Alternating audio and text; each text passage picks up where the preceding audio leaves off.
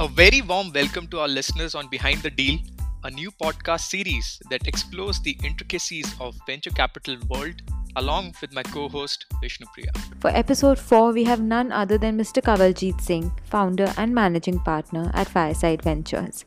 While they recently announced the close of their second fund at a booming 863 crores, we explore his journey starting with Hindustan Unilever Limited, Helion Ventures, and then establishing his own family office before embarking upon establishing Fireside.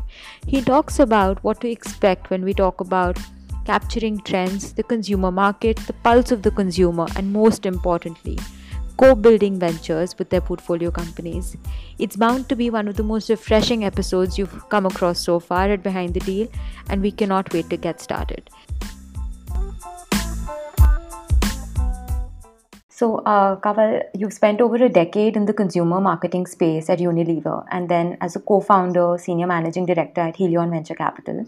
Your interest in consumer brands and growing them was a rather unique decision even prior to starting Fireside.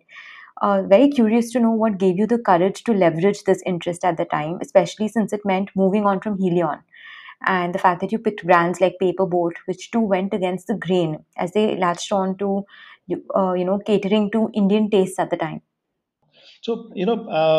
Like you said, I started my journey with Unilever, and obviously, being my first job and spending 10 years with one of probably the most respected consumer brands, consumer companies in India, did give me a lot of not only appreciation and insight into the world of consumer brand, but also, almost like a first love. You never forget what you have learned in your formative years in your career. So when I was part of Helion, I did feel that there was an opportunity to at least explore what were the possible ways of manifesting this interest or this curiosity about consumer brands in the investment world. And I tried out several different models. We invested in beauty salon chain, we invested in restaurants, we invested in several different models, and somehow, never found the right uh, mix of what would work. And then I also realized that this is something which is probably going to happen in a more exclusive way, where one has to focus entirely on the space and try to find the DNA of what would make a consumer brand successful. So that was the intuition to step out of Helion and start my own family office and start investing in the brands. And once I started doing it, I realized that there was actually a very interesting combination of several trends which were converging together, which made this space so exciting. And my journey then took off in the last 7 8 years in this direction. So, Kanwal, what excites you most about B2C segment? Given most of the or B2C or D2C, they are capital intensive businesses, right? In most of the cases. So, what excites you the most, and why? Any specific reason for from fund perspective to have early stage consumer brand to be focused in early stage consumer brand? Sure. So I think the excitement, if I can, take a slightly more macro view, is really the opportunity to build exciting new age brands, especially catering to the millennial consumers. So at one level, it's really the opportunity to cater to this really large and almost a very a different or a unique segment of consumers, which is looking for new choices, new narratives, new stories behind brands. And India has a very unique situation where, in spite of being, over a billion people of consuming class, we really don't have enough brands pretty much across every category of consumption. And some of the reasons for that are rooted in the history of how brands have got built, especially because of the infrastructure of selling to small mom and pop stores, of being able to, almost have to use mass media advertising through print and television channels. So there has always been this, almost dichotomy of large consuming class but not enough brands. And suddenly you overlay that with the emergence of this young millennial consumer class who is looking for new choices. So I think that was the background or the milieu on which I decided to start looking at consumer brands as an area of focus. And you're right, initially it was not very clear what the drivers or the building blocks of success would be. And there is always the conventional wisdom or the logic of it takes too long, it takes a lot of money, there's too much of capital required. But once you start, peeling the onion, you start realizing that actually it is neither that expensive nor so time consuming to build exciting brands today. And the main factor which drove that almost like an insight which is now becoming more and more mainstream is really the digital infrastructure which has emerged in the last decade or so. So whether you are engaging the consumer, whether you are creating communities and one-on-one conversations through digital channels, or you are using some of these e-commerce partnerships and now more growing your own website and D2C, direct to consumer vehicles to reach the consumer directly, have all enabled or in some ways democratized the opportunity of building brands. So if you're a young entrepreneur who really gets an insight into what the consumer is looking for, you can very efficiently launch products, launch brands on the digital infrastructure, and what I would call a digital first DNA. So I'm not so fussed about what is D2C, what is e-commerce, what is offline. It's really the DNA of how you are engaging and how you are addressing your consumers' requirements. And then, of course, the channel choices emerge out of that, and over time, everything kind of comes together, and everybody does look at multi-channels. So right now, I think we are in a very interesting point of time where we are seeing the proliferation of a large number of these brands which are catering to this young millennial consumer base, and starting to see some breakout successes, which then encourages more entrepreneurship, it encourages more capital. So the virtuous cycle then starts kicking into place. And just to follow up on that, so what has been, you mentioned about the digital infrastructure, you see a lot of potential. So what has been according to you, the uh, biggest key driver in the current digital infrastructure? For example, setting up of the payments gateway, or what has been the key driver in the current segment? Is it Indian specific context you're thinking about, or something else? So it's layers which are getting built. So if you look at the basic foundation which led to this wave of new brands getting launched, was simply having uh, media channels like Facebook, YouTube, Instagram, where you could engage the consumer through these digital channels and almost get very specific in your targeting the consumer in what kind of messaging, in being able to experiment with different ways of creating these communities and these very specific consumer types that you can do more through these digital quote unquote media channels. That is one building block. The second building block is really the advent of the e-commerce players. So whether it's Amazon, Flipkart, Big Basket, FirstCry, Nykaa, and it's a growing breed. You don't have to then worry about anything. You can just create a great brand. You can put it on these channels, and then it takes care of itself. Whether it's logistics, whether it's payment, whether it is advertising, and whether it is managing the back end warehousing, etc. So that is the simplest way of getting started. Now, as you build the engagement with the consumer, more and more brands are realizing that there is a strong use case and almost an imperative to directly work with these consumers through your own websites, through what now is being popularly called direct to consumer or D2C. And that then requires the infrastructure that Ashish you mentioned, which is payment systems, logistics, warehousing, performance marketing, and it's an ever-growing space of enablers which are allowing your own D2C play to happen. So it's getting more sophisticated. It's getting more, ecosystem-wise more mature. But to get started, even if you put your brand on some of these large e-commerce channels and use the traditional, digital media channels like Facebook, Instagram, at least it gives you a point of start.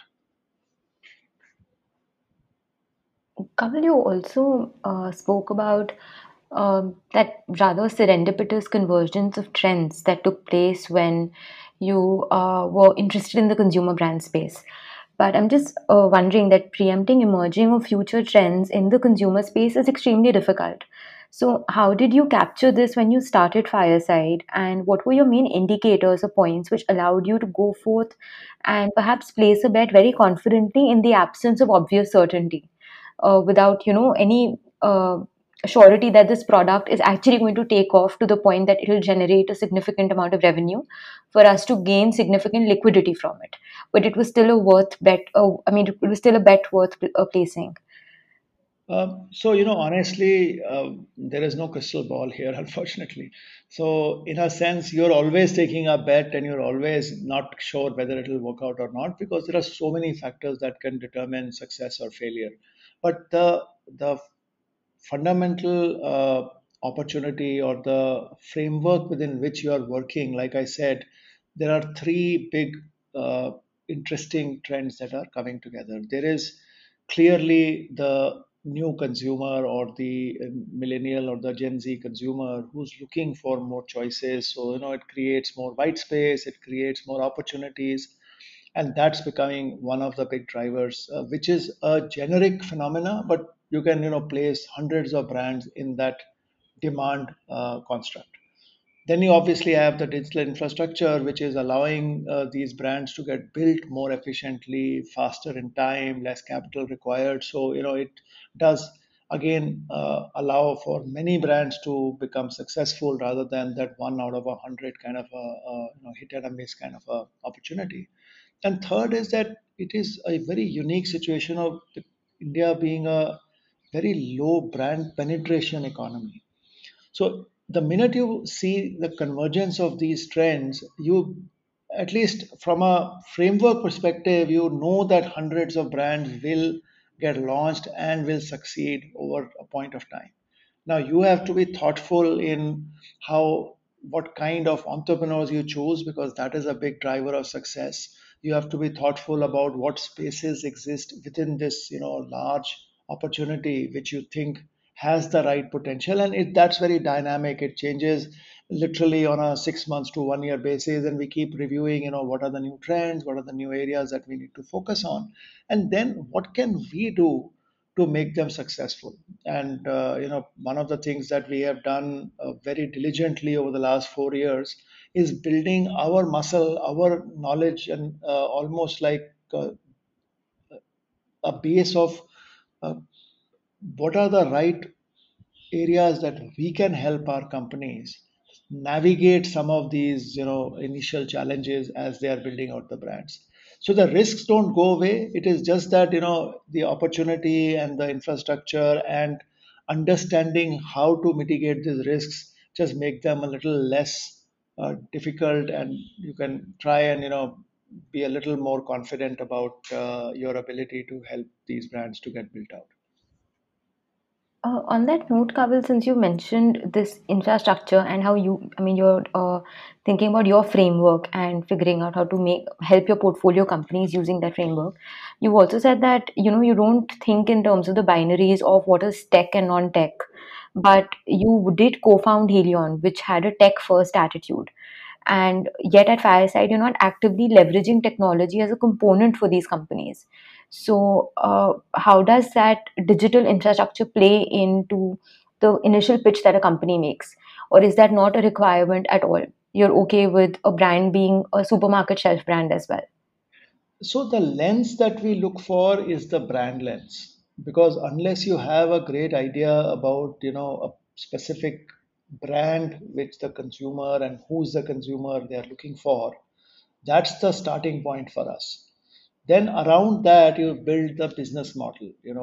Like I said, our belief is that the disruption happens when brands look at a digital DNA or digital first mindset, but it's not necessary that that's the only way to happen. And I can talk about some examples of some of our companies which have grown from physical to online and online to offline. So there are enough now use cases that can demonstrate that. So once you have that confidence that not only is the brand idea exciting, not only is the entrepreneur who's proposing it and who's showing some early signs of success is the right person to support, you also start defining what the right strategy to build that brand is. And more often than not, that's a digital first strategy. Then technology is actually a part and parcel of our lives in every aspect. So I would say that any brand today which is getting built in whichever form or fashion is leveraging technology. Technology can be very simply, just managing your execution better. So your ERP, your logistics, your warehousing. Technology can be how do you engage the consumer. So how you are building your performance marketing funnels, how deeply do you understand the analytics, how do you engage your consumer so that you can get them to upsell, cross sell, continue to build that relationship with them. And slowly technology is also permeating into the business models themselves. How can I personalize a brand offering to a consumer, and how can that become part of my brand's DNA and not just an enabler on the outside? So there are multiple different points where technology comes in, but the only difference, uh, I would say, is the lens with which you look at a opportunity, and that lens for us is always the brand lens first, and then everything else around that. So picking one of your portfolio companies, Kanwal, so Boat, for example, they recently posted a 460% growth in profit during last fiscal year 20, generating a profit of approximately 48.85 crore compared to last year's of 8.7 crores. It's very rare, to see such numbers in the news. So if you can share, what did Boat do differently, or what has been the reason for such success for Boat? Specifically, if you can share from fund perspective or how you were working with them, etc. Sure, sure. So boat actually is a very interesting example. First of all, they are playing in a category which many would call it highly commoditized. And honestly, this was almost the first reaction even some of us had when I first met Aman and Samir. And, we said, listen, this is a space which you can import, everything from, say, China or other markets and just Mhm. sell it at a discounted price on Amazon, Flipkart, etc. So what's the big deal? Also, this is a highly, you know, susceptible space to new product innovation. Today, in the last, let's say, the last 3-4 years that we have worked with Board very closely, the hero product changes almost every 6 months, 1 year kind of time frame. So you're always almost on a treadmill of continuously launching new products and what will attract the consumer as the next phase of growth. Oh, And really? yeah, so let me maybe I can just lay out how Boat actually built the last 3.5-4 years of their roadmap. So they Mhm. started out by actually questioning a very simple point of saying, is there a gap in the market for these audio products? So because that's their hero product area, so I'll focus on that. They also do some other smartphone accessories, etc. And what they found is that there were two types of players in the market providing audio headsets or personal audio headsets to the consumer. There was the price warriors, which were really the almost cheap price based offerings from a large number of players who are all crowded on the platforms like Amazon, etc. And their whole story was, somebody is coming and looking for a 500 rupee like a earphone for their smartphone, and there is a choice that you can pick up from. And then there was the extremely well branded category, which would include people like Sennheiser, JBL, Sony, Philips, etc., which were offering obviously very high quality audio products, but obviously price wise they were significantly on the higher end. So therefore, these two bands of offerings existed, and what they realized is that there is nothing in the middle which can offer a branded player like quality, but at the price which a consumer is willing to pay at a premium to the cheaper models, but not as expensive as the Sonys or the JBLs of the world. So it's almost like if if one was at 100 and one was at 25, they found the 50 slot. Now, that is serendipity, that is insight, that is something that you can argue, anybody could have done, but they did it. Second thing they did is they realized that the Indian consumer has a very specific requirement of what kind of music they listen to.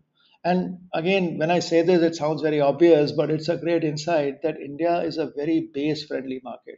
Whether you are listening to the North Indian, the pop, Punjabi pop, or the Bhangra, or the South Indian roll, there is clearly a strong bias towards more bass.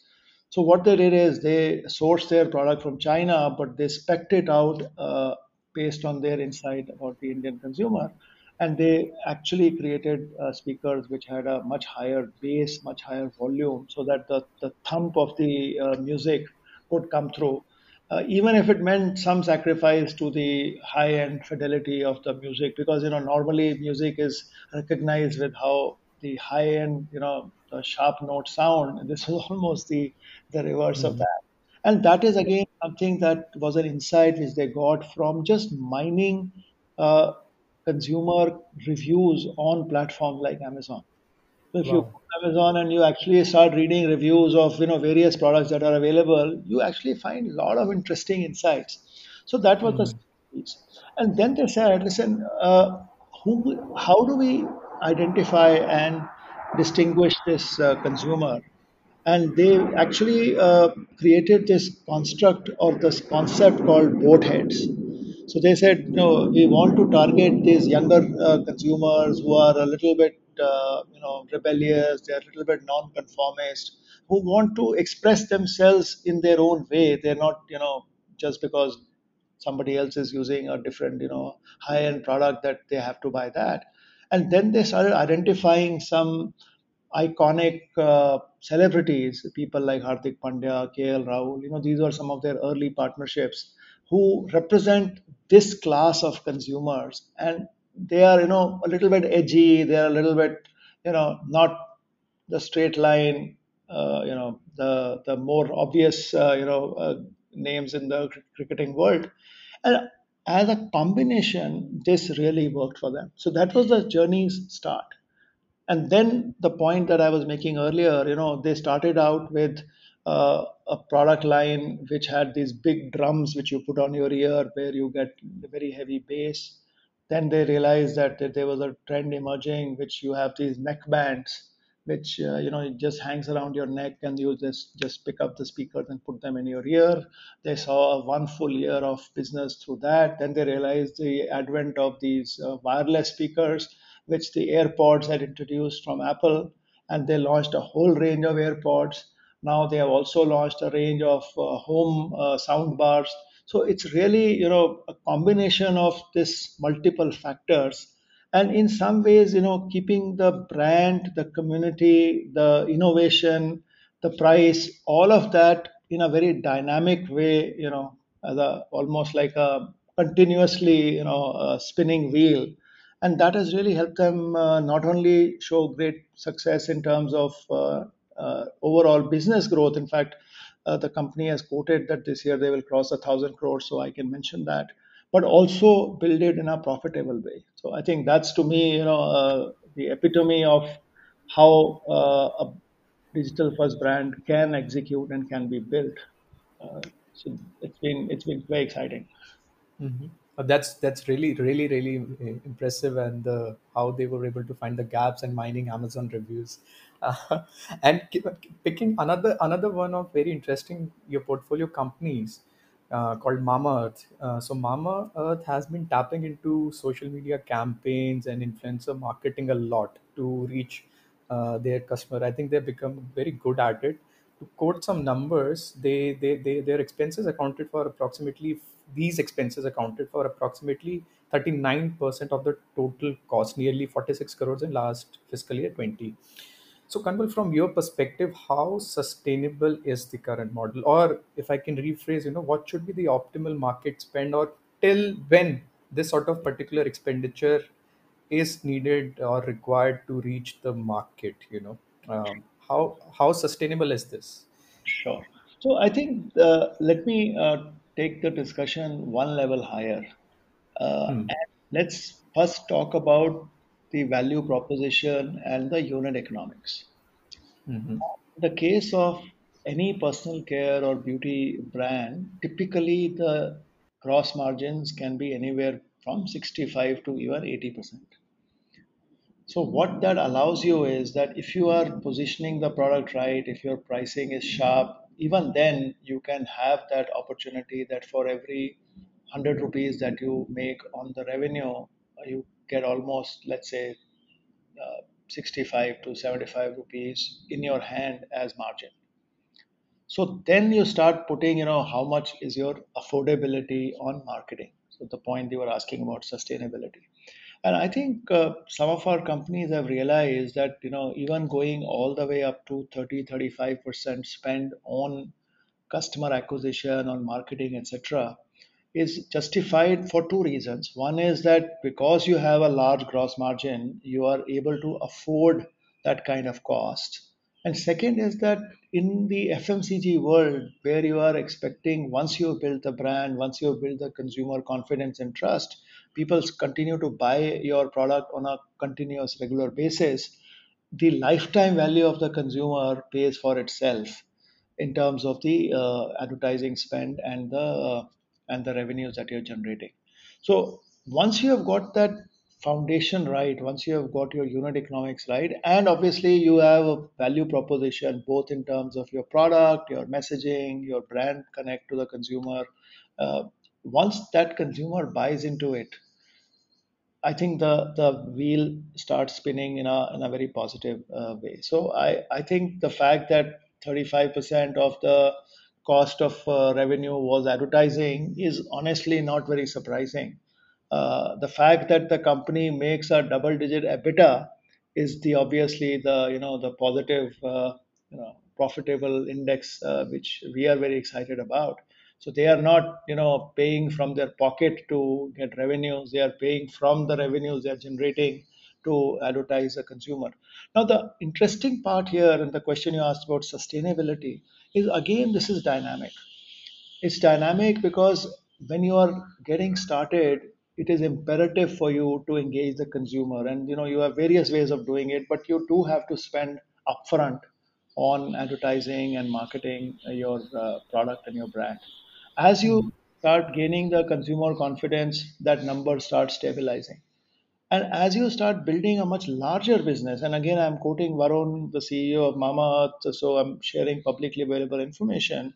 He has been quoted recently in an article saying this year they are crossing 500 crores in revenue, and they are also looking at going into a large physical offline distribution after having built a 500 crore plus brand through digital first channels. So now, the imperative is once you get into a distribution into the Indian large retail ecosystem, then your choice of media, then your ability to engage consumers, the kind of advertising you do will also start changing. I understand they have also started advertising now on mainstream channels like television and press and print and so on and so forth. So it is again a journey which companies have been undertaking. And a brand with 500 crores of revenue with high gross margins has legitimately now established itself as a brand which there is a strong following of consumers, and they can now experiment with both channel and different advertising medium.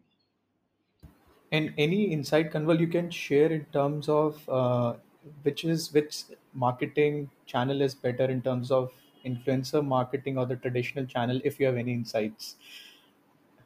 So I think the initial playbook for most of the companies is always going to be some of these online channels like Facebook, Instagram, YouTube, etc., because that's the way which you can both pinpoint your consumer. That's the way you can actually get much more data around what kind of performance metrics you're seeing. So therefore the ability for you to experiment, try different options, the A B testing, and come out with what works best for you, it is still I think the playbook continues to be more digital partnerships. Now, obviously, how much of Facebook, how much of Instagram, how much of YouTube, etc. That will keep changing, and there are more choices coming, and you keep evaluating what is the best media mix, if I may. The other interesting thing is that now all these e-commerce players, Amazon, Flipkart, BigBasket, they all have their own media and marketing services. So if you are, say, selling on Amazon, and there is a opportunity for you to leverage the Amazon's own, uh, let's call it, ecosystem on which you can advertise within the Amazon ecosystem. You can create your brand by talking to consumers, and Amazon specifically allows lots and lots of different options by which you can engage the consumer. So those are also becoming very viable media channels to not only engage consumers but also influence them to purchase your product on these platforms, whether it's, like I said, Amazon, Big Basket, Flipkart, etc. So initially, that's the blueprint. As you grow and as your brand becomes stronger and as you explore multi channels, or nowadays what we call omni channel, then you again reevaluate, whether you should bring in a mix of certain more, mass channels like radio or television or print. And each company will have its own journey of where they feel that the right combination will make sense for them.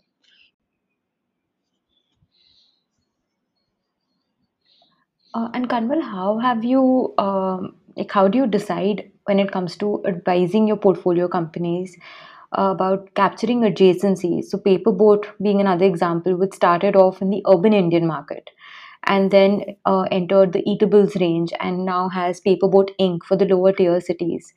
Um is it when you don't see a direct product market fit and you see it perhaps working in another segment? Do you ask them to pivot, or is capturing an adjacency just another way of increasing their revenues and establishing themselves in the market? I think the answer is probably a combination of both.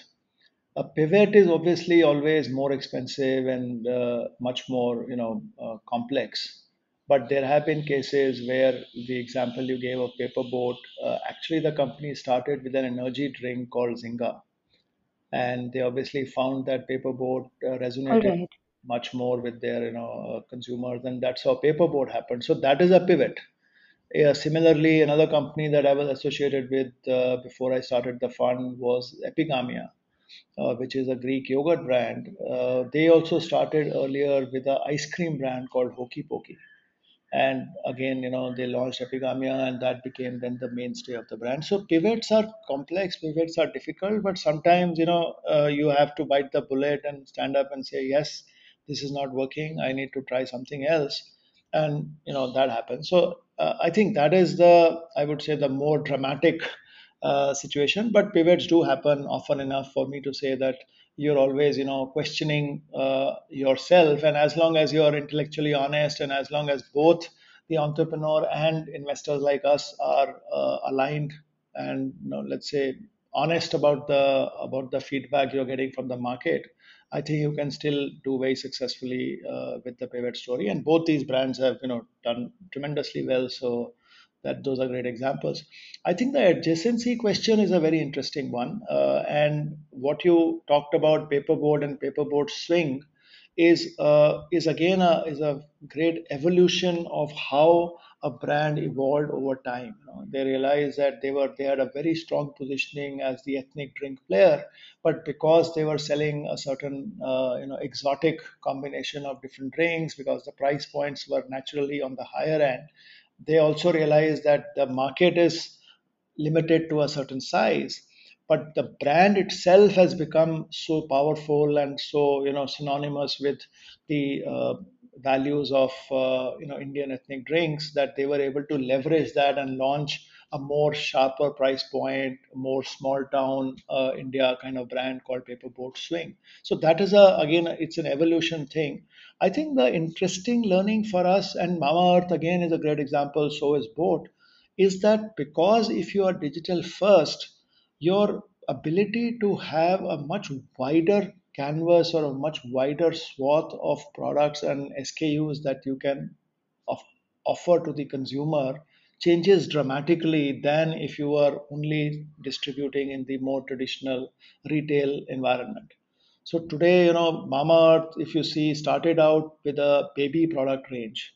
They literally had, all kinds of baby products, and there also they were pioneers, not only because they were selling, creams and shampoos and powders, but they also had mosquito repellent sprays, and they had, other slightly non-conventional, as per the, classic marketing definition range of products under the same umbrella of safe for you and your child.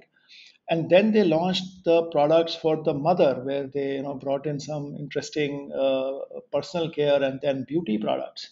And then they realized that, that combination of baby and mom, or baby and the mother categories together, were very synergistic. They could launch a larger range of products.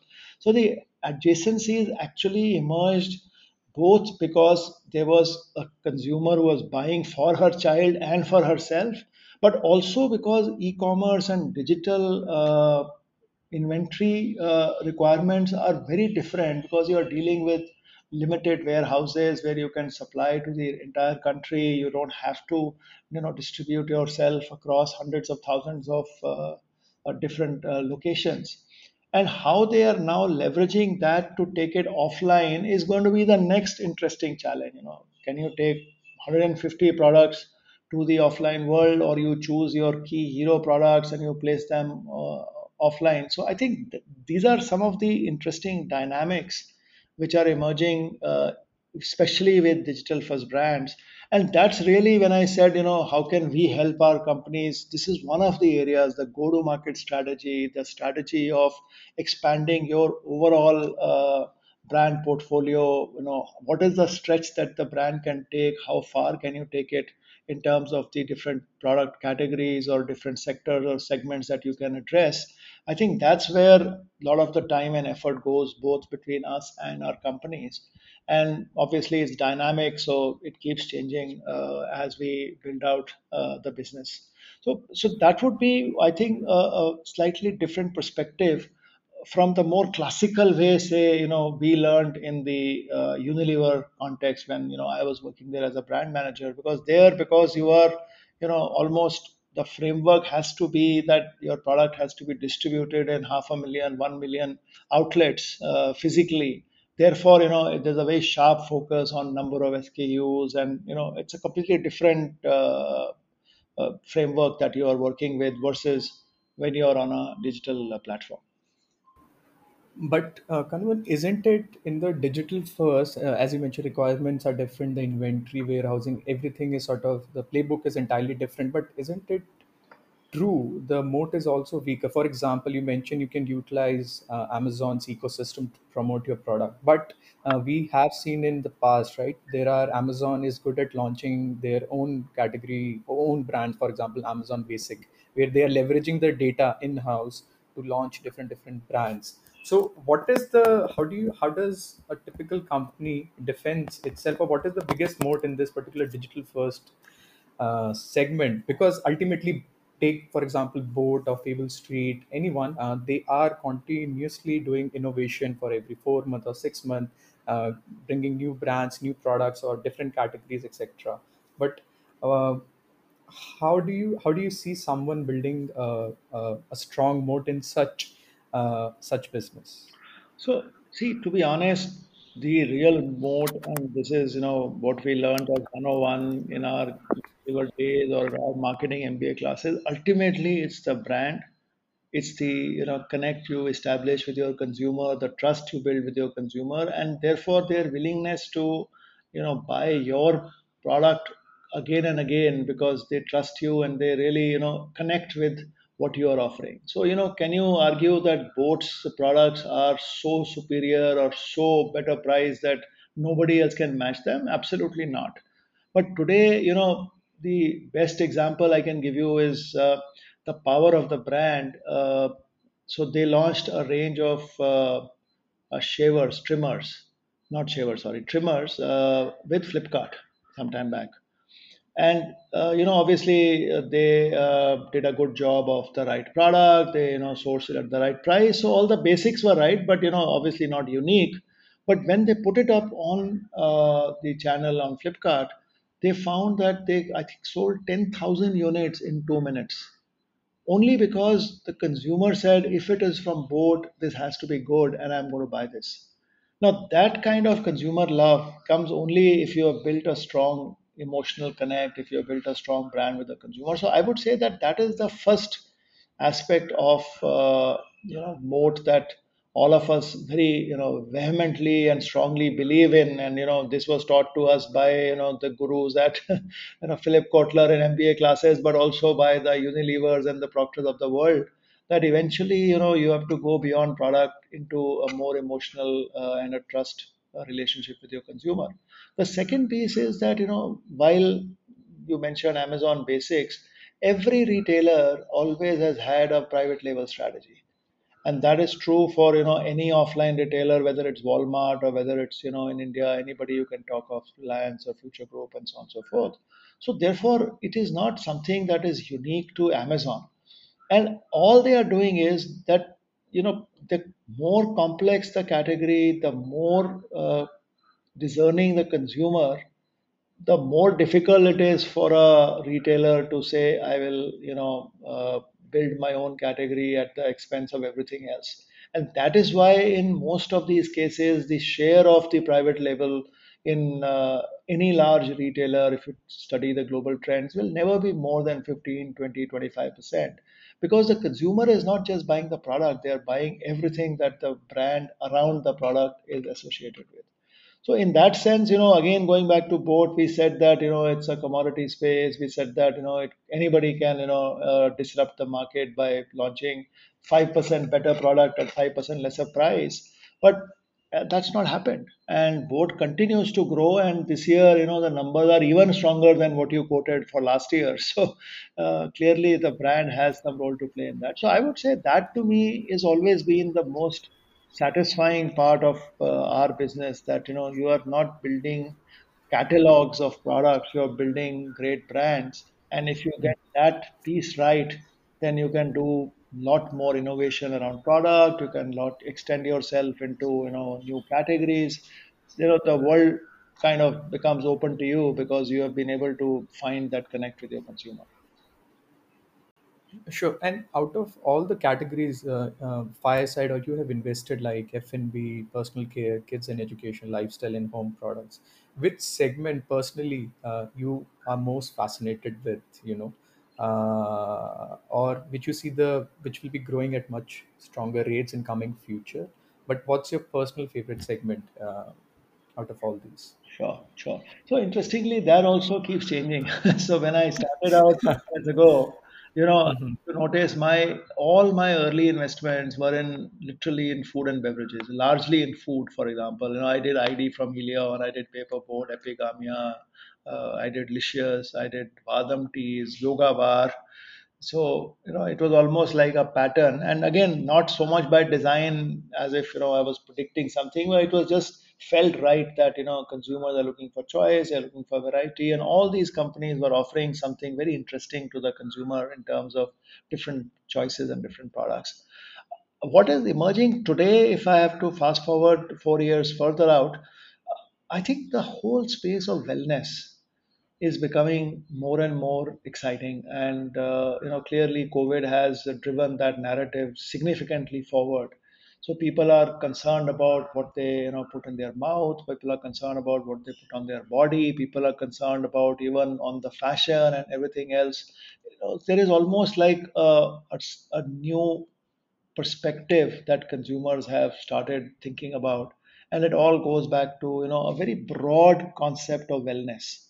Now, within wellness, obviously there is a whole range of food and beverages where we are seeing nutrition becoming more and more important, clean label, more organic, less artificial, less preservatives. So the whole dynamic is opening up there. Now, fortunately, a lot of our companies, or most of them, have always, started with that as their, starting point. So whether it's Yoga Bar, whether it's Vadam teas, Kapiva, etc.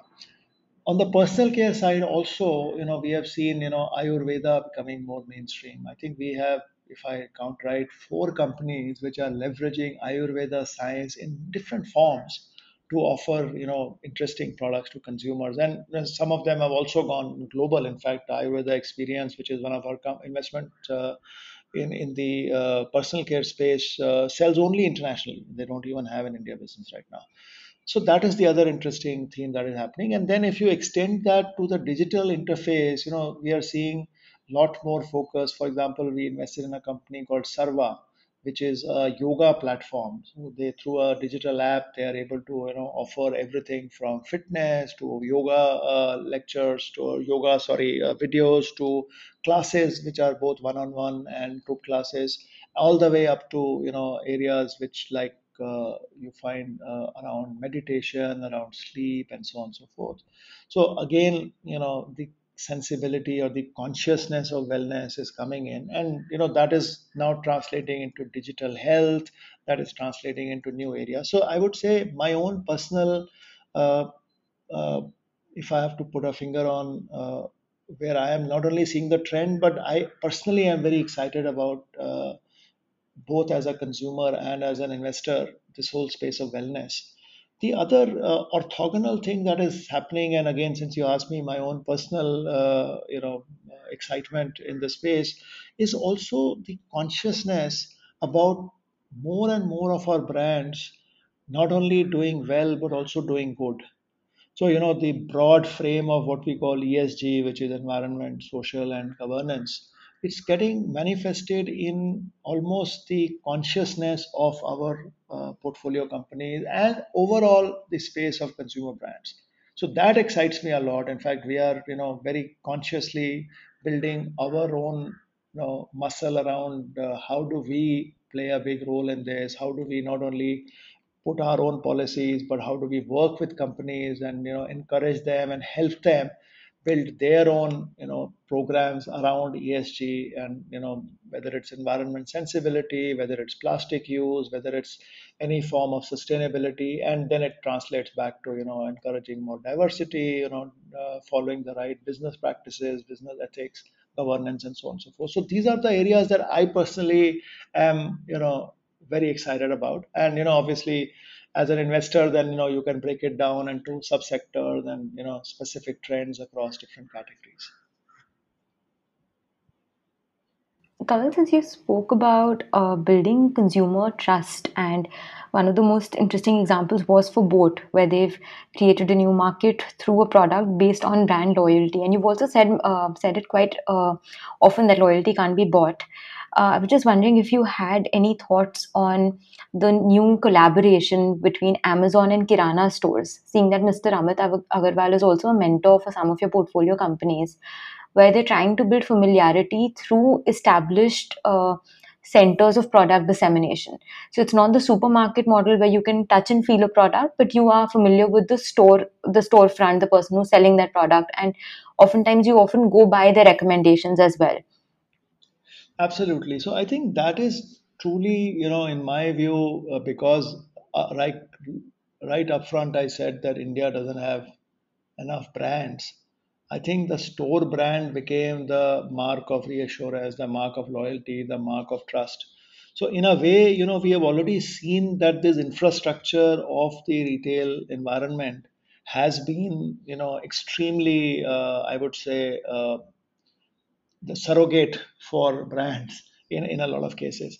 What is happening now, of course, the example you took, and a lot more is happening, as you know, with the whole GeoMart experience, and with even Walmart buying Flipkart, and now with the rumors of Tata and Big Basket, etc. Is that this whole line between online offline is blurring very fast. So therefore, the ability for a consumer or a e-tailer or a retailer to engage with each other across these different platforms is all becoming very seamless. And to me, that is actually the most exciting part of the next, 5 years or 10 years that we are going to see. Because if as a consumer I say, listen, I really want to buy a particular product from, let's say, Mama Earth, my option of choices from where I can buy is suddenly opening up completely differently. I can order it on a platform and get it delivered to my house from the local kirana store because they are integrated with some partner at the back end, which could be an Amazon, which could be a Geo, or which could be a Flipkart or a Big Basket. I can order it through a more traditional e-commerce route. I can order it from the company's own website, and I can go because the company's website will also give me a lot more information. I can engage with them and so on and so forth. So if I take a consumer centric view, like I mentioned earlier, our lens is brand centric. But if we now change the lens to consumer centric, imagine the 360 possibility as a consumer that I am getting, where I can order anything, I can get it delivered from multiple different sources in multiple different time frames depending on my need and my urgency, and everything suits my convenience and my willingness to pay for what convenience I'm getting and what value I'm willing to associate with that. And it still allows me to go and browse and go and experience the physical shopping if I need to do that because I want to discover new products and what is out in the market.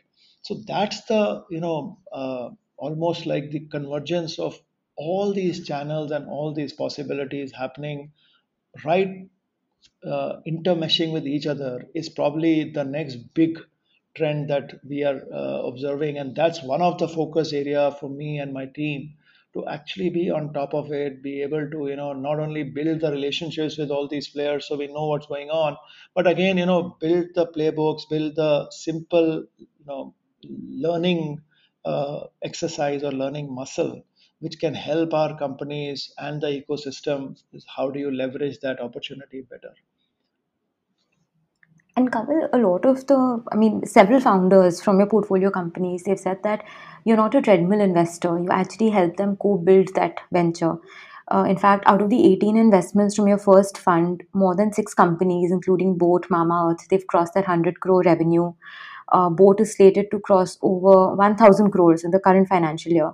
So, how do you co-develop realistic threshold for your portfolio companies, seeing that each company cannot be a unicorn, and perhaps a unicorn too is not an accurate metric for success, or perhaps the only metric for success? Absolutely. Absolutely. I think you have hit the nail on the head. So we are not chasing unicorns. I mean, again, I'm sure, there are different ways of investing, but what I have learned in my 20 years of investing is, you can't start by saying, I want to invest in a unicorn. It doesn't work like that. So what we are doing is we are basically helping our companies navigate their business growth and evolution through the lens of what are those building blocks that they need at each stage of the evolution. And if I can break it down into some very simple let's call it stages, we believe that the first stage, that getting started selling initially, getting the product market fit, is the literally that's the proof point that you have something which consumers value.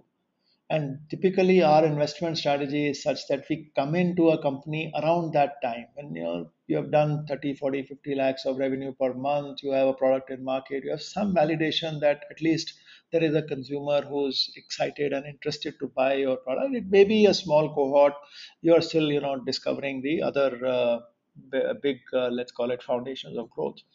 From that, let's say 4 5 crore revenue to 25 crore revenue is one stage that we believe requires a lot of effort, a lot of heavy lifting, because there you are discovering your supply chain, you are discovering your best channel choices, you're discovering your metrics around how much investment in advertising, what is the returns you're getting on it. So it's almost like you are building the foundations for growth. The 25 crore to 100 crore journey really is where you are actually then putting in the growth drivers, whether it is investing in people, hiring senior management, whether it is then in fact putting more effort into marketing and customer acquisition, and then of course how do you retain these customers and so on and so forth. And then you have the 100 to 500 and 500 to 1000. So our belief is that if you do the basics right, if you get the foundations right at each stage, then your probability of success, your chance to win the game becomes that much higher. Again, there is no 100% success formula because many things can happen around you which are environmental and not in your control, or your execution does not live up to the standard that is required. but clearly doing certain things in the right way is really where our biggest value add comes in, because we have seen it across multiple companies, because we have seen it so many different cases, that at least we can help you not make the same mistakes again. Yes, you will still make new mistakes. So I think that's the first fundamental, I would say, difference in at least our view, that you cannot short circuit this process. You cannot chase growth at any cost without building these foundations, without building these muscles of your building blocks. And once you have that, the good news, and that has been our pleasant discovery, whether all these companies you mentioned, 6 companies crossing 100 crores, is that once you get your basic foundations right, the growth literally accelerates very fast. And that's the beauty of these brands and the beauty of these categories, where once a consumer likes you, they start buying you again and again. So you're almost, getting that positive flywheel in your favor. And that has therefore led to two interesting learnings. One is that you can build larger brands much faster, because today we believe a 100 crore brand from that 5 crore stage that we come in can happen in as early as 3 years or 4 years, and sometimes even faster.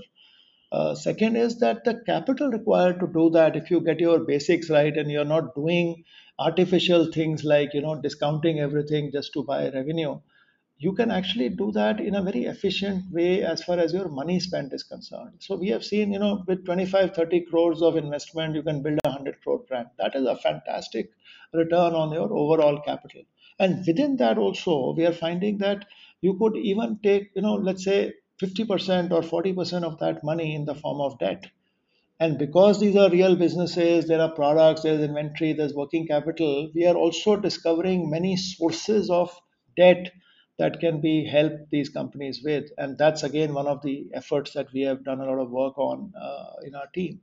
So then, you are at a stage where a 100 crore company, which could be worth, let's say, 4 or 500 crores, but has not raised so much of capital that the founders have got diluted to, almost single digit ownerships. Imagine that, somebody who's owning 50% of a company in 5 years, which is valued at 500 crores, that's a very, very interesting outcome for the founder. And obviously, as an investor, we get the benefit too. But I'm just putting the lens of the founder here. And therefore, you don't necessarily have to chase, one big hit of $1 billion. And of course, certainly I believe that we will see billion-dollar brands coming out of India, and hopefully some of these names you mentioned will reach that benchmark as well. But we don't need them. We don't need them to be successful for ourselves, because we are seeing, a large number of our companies which will return very positive returns to us. But we also believe that it's a fantastic win-win for our entrepreneurs, because they get to retain large ownerships in their companies. And that then is the most important outcome for all of us. If our entrepreneurs are successful, they have built brands which are iconic, and they are getting outcomes which are meaningful from their own personal effort and the kind of wealth that they're creating for themselves. So, Kanal, you mentioned a very interesting topic in terms of there is a recent trend, and many venture debt-focused venture capital funds has come up into the picture, like Alteria Capital. So, don't you feel when a company is raising debt fund, it can hinder growth? For example, you have your coupon rates set, there are repayments that needs to be done. So, what is your thought process on that? So, venture debt is only one form of debt for us. Because we are not burning cash in most cases, we actually have leveraged debt from banks, we have leveraged debt from NBFCs, we have leveraged debt from family offices, we have leveraged debt from bill discounting by the buyers. So, in a way, debt is a multifaceted opportunity. And venture debt also has a role to play, because when the company is looking for, I mean, a simple example. Again, I keep coming back to boat, but there's some mature learning there, so it becomes an interesting case study. So Hmm. a boat has this, because they sell largely on digital channels, and obviously Amazon and Flipkart are one of the two of their largest partnerships. There is a huge, huge surge in demand which happens around the festival time every year, because as you can imagine, these are times when everybody is not only in a positive, consumers are buying a lot more products, it's festival, but also most of these partners also have these mega promotions happening around those times, the billion days and the mega pre-Diwali, post-Diwali, those kind of events. So that period of 3 months is really a peak period to actually leverage for growth, and that is a time when inventory becomes your make or break, right? So if you don't have product and there's demand, then it's an opportunity loss. So therefore, for that period of time, what is the right form of debt you can raise? And even if it is venture debt, which is slightly more expensive, the fact that I can rotate that stock so fast, and the fact that I can make significantly more margin on every product sold than the coupon rate of the venture debt still is a very viable proposition. Similarly, I'll take another example of one of our brands called Vadam, which sells high-end Indian teas in global markets. Now, interestingly, tea is a commodity which is available at a certain time of the year, and they also, because they're selling largely in US and other western markets, they also see a huge surge in growth during the festival time. And as festival time in the US is 60% of all retail sale happen in those 3 months. So therefore, for them to manage this asynchronicity of demand and supply, they need short-term debt. They need debt to buy the commodity, hold on to it, and then it just sells out completely, by the time you hit December of every year. So once again, there are forms of debt which are available for these kind of requirements. So it's really a matter of understanding the scope of what you're trying to do and what kind of requirements you have. So we work with all the venture debt partners, and like you mentioned, Alteria, there's Trifacta, there is Innoven, etc., etc., and then there are even some smaller venture debt players. But not only that, we also work with some of the largest banks. We also work with, like I said, some NBFCs, some of the largest. In fact, if you saw our announcement for the fund, Bajaj Financial Services is an investor in our fund. And we work closely with them. We have worked with a lot of our LPs who are also large families in India who also have a portfolio of debt which they can extend to some of our companies. So it's a very fascinating area and not very well utilized by the let's say the startup community. And again, we are building a lot of expertise in that as well. Coming to venture debt, Kaval, some of your noted limited partners, they include Investment Corporation of Dubai, Sidbi, Hero Motorcorp. But then you also have consumer brand giants like L'Oreal Paris, RP Sanjeev Goenka Group, Unilever. And 25% of your limited partners from the first fund were actually not from India. They were from across the world. So we're very curious to know that what was the hook or common meeting point for each of these investors to come forward and join hands with you? So, honestly, when we started out, say 5 years ago, when I started raising money for Fireside One, the most positive and the encouraging response we got was really from both the consumer families and the consumer brands companies. So I would say that the foundation of Fireside was built around people who understood or at least wanted to understand what was happening in this emerging new consumer startup ecosystem, especially on the digital side.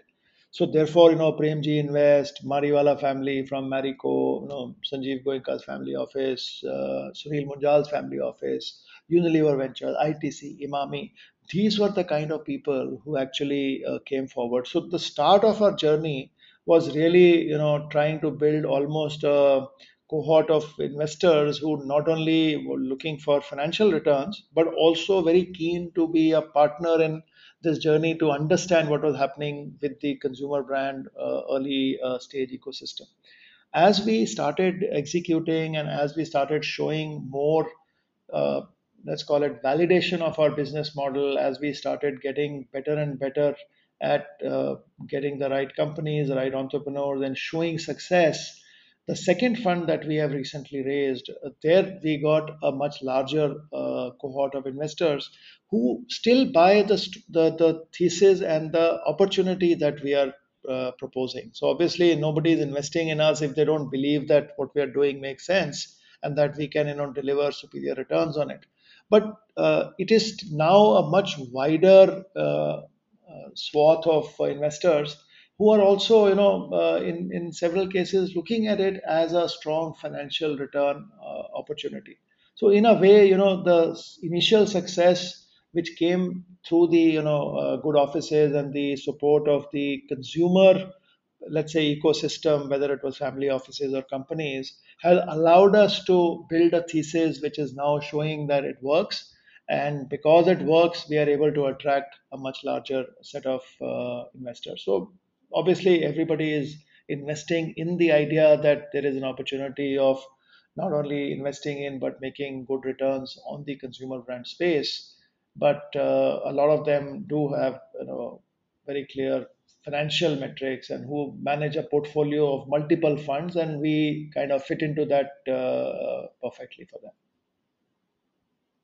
And Kaval, how did you develop the 1-4-20 strategy for Fireside, where the first crore is actually given, like it's initially invested for startups to scope the market, then the next 4 crores to expand, and subsequently participate in another follow up round of up to 20 crores to protect your stake in the company? Seeing that so far your fund has invested in 8 companies, including Mama Earth and Bombay Shaving Company. So, has this strategy worked for you, or have you tweaked it along the way? So 1 4 20 in its purest form never worked.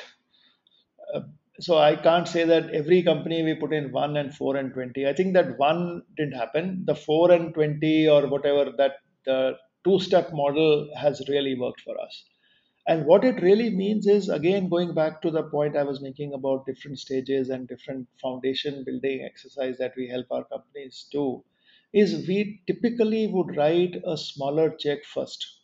Even in the second fund, which is more than two times our first fund, we don't falter from that strategy. We write a first check which is really to help you understand and build those foundations, to understand what the building blocks of success for your brand are.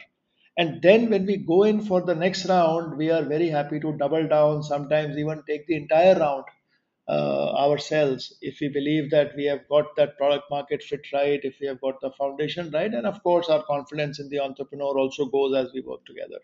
So therefore, the idea of a two-stage of investing, the idea of writing a small check first and then consolidating that with a second check, which can be much larger, I think that has worked out very well. Specifically, this 1 4 20, we found that one was so small as a amount that it really didn't allow us to prove anything. So if you are anyway going to write a 1 and a 4 as a default, then you might as well start with a 4 and help the companies, because then they don't have to worry about every 3 months raising some additional funds and so on and so forth.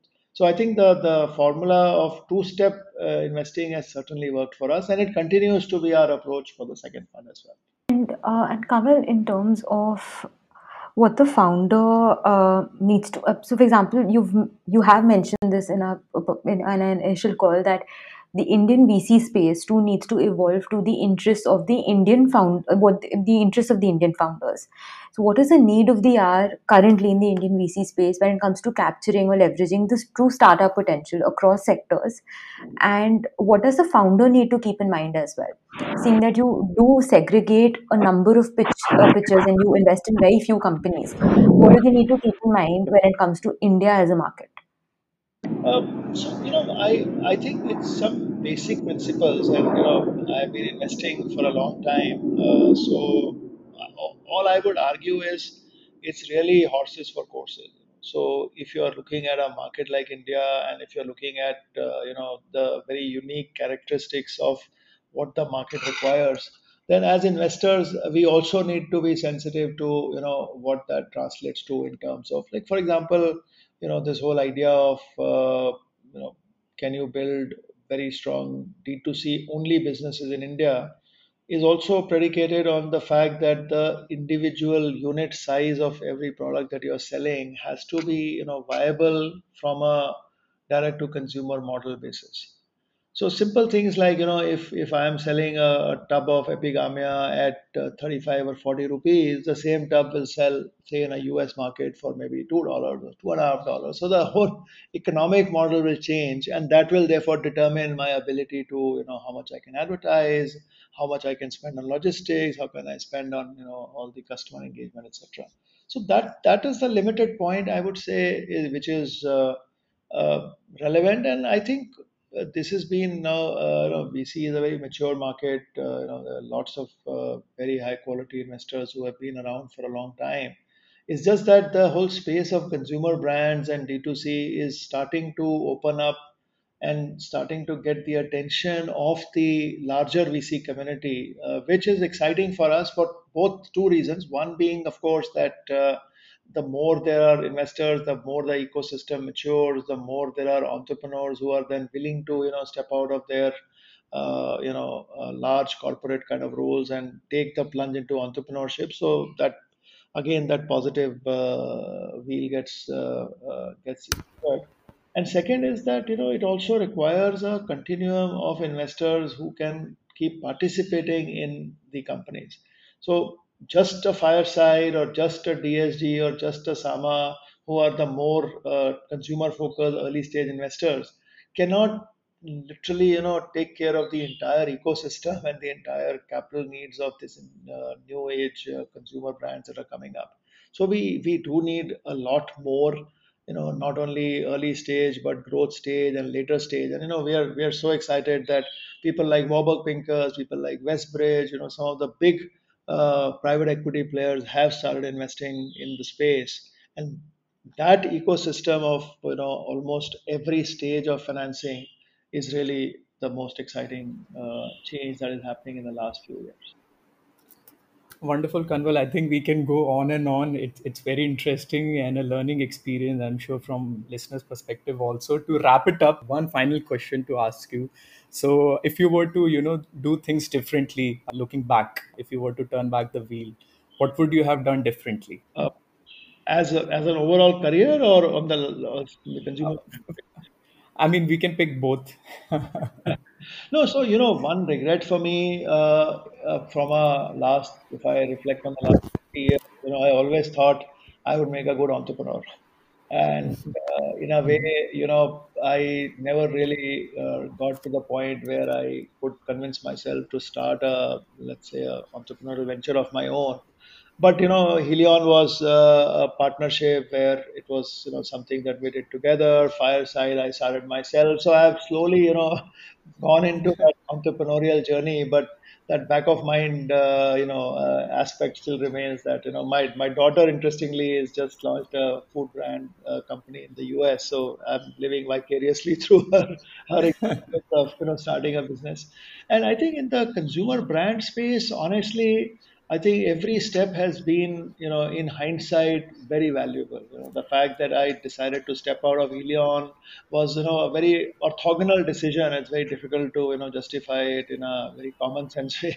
It just felt the right thing to do. Then setting up a family office and not jumping into raising a fund, I think in hindsight has been amazing learning process, because when you're alone and when you're really out there and doing things all by yourself, it teaches you a lot of interesting things. And now, the way Fireside is shaping up, most excited about the team we have built. And hopefully, you know this is a next 20-year journey, which we can build as an institution and a legacy. And all these people who are joining us have that passion and have that belief that they are being part of something which can be very exciting in the next couple of decades. So I won't change anything on my Fireside journey. Maybe I could have been an entrepreneur at some point in my life. No regret, but it's a nice thing to have kept in mind. Or any opportunity you missed, you wish you would have invested during your fireside or in personal capacity, you saw it was a great opportunity? So the one company that I invested personally, and I think I should have forced myself, and I had some very technical reason not to do it, was Licious. Uh, Hmm. I was their first investor. In fact, Vivek, who's one of the co-founders, was part of the Helion team, and we used to work together. So it was almost like most exciting opportunity. But when they were raising money and we were just closing the Fireside Fund, there was an opportunity to also invest from the fund.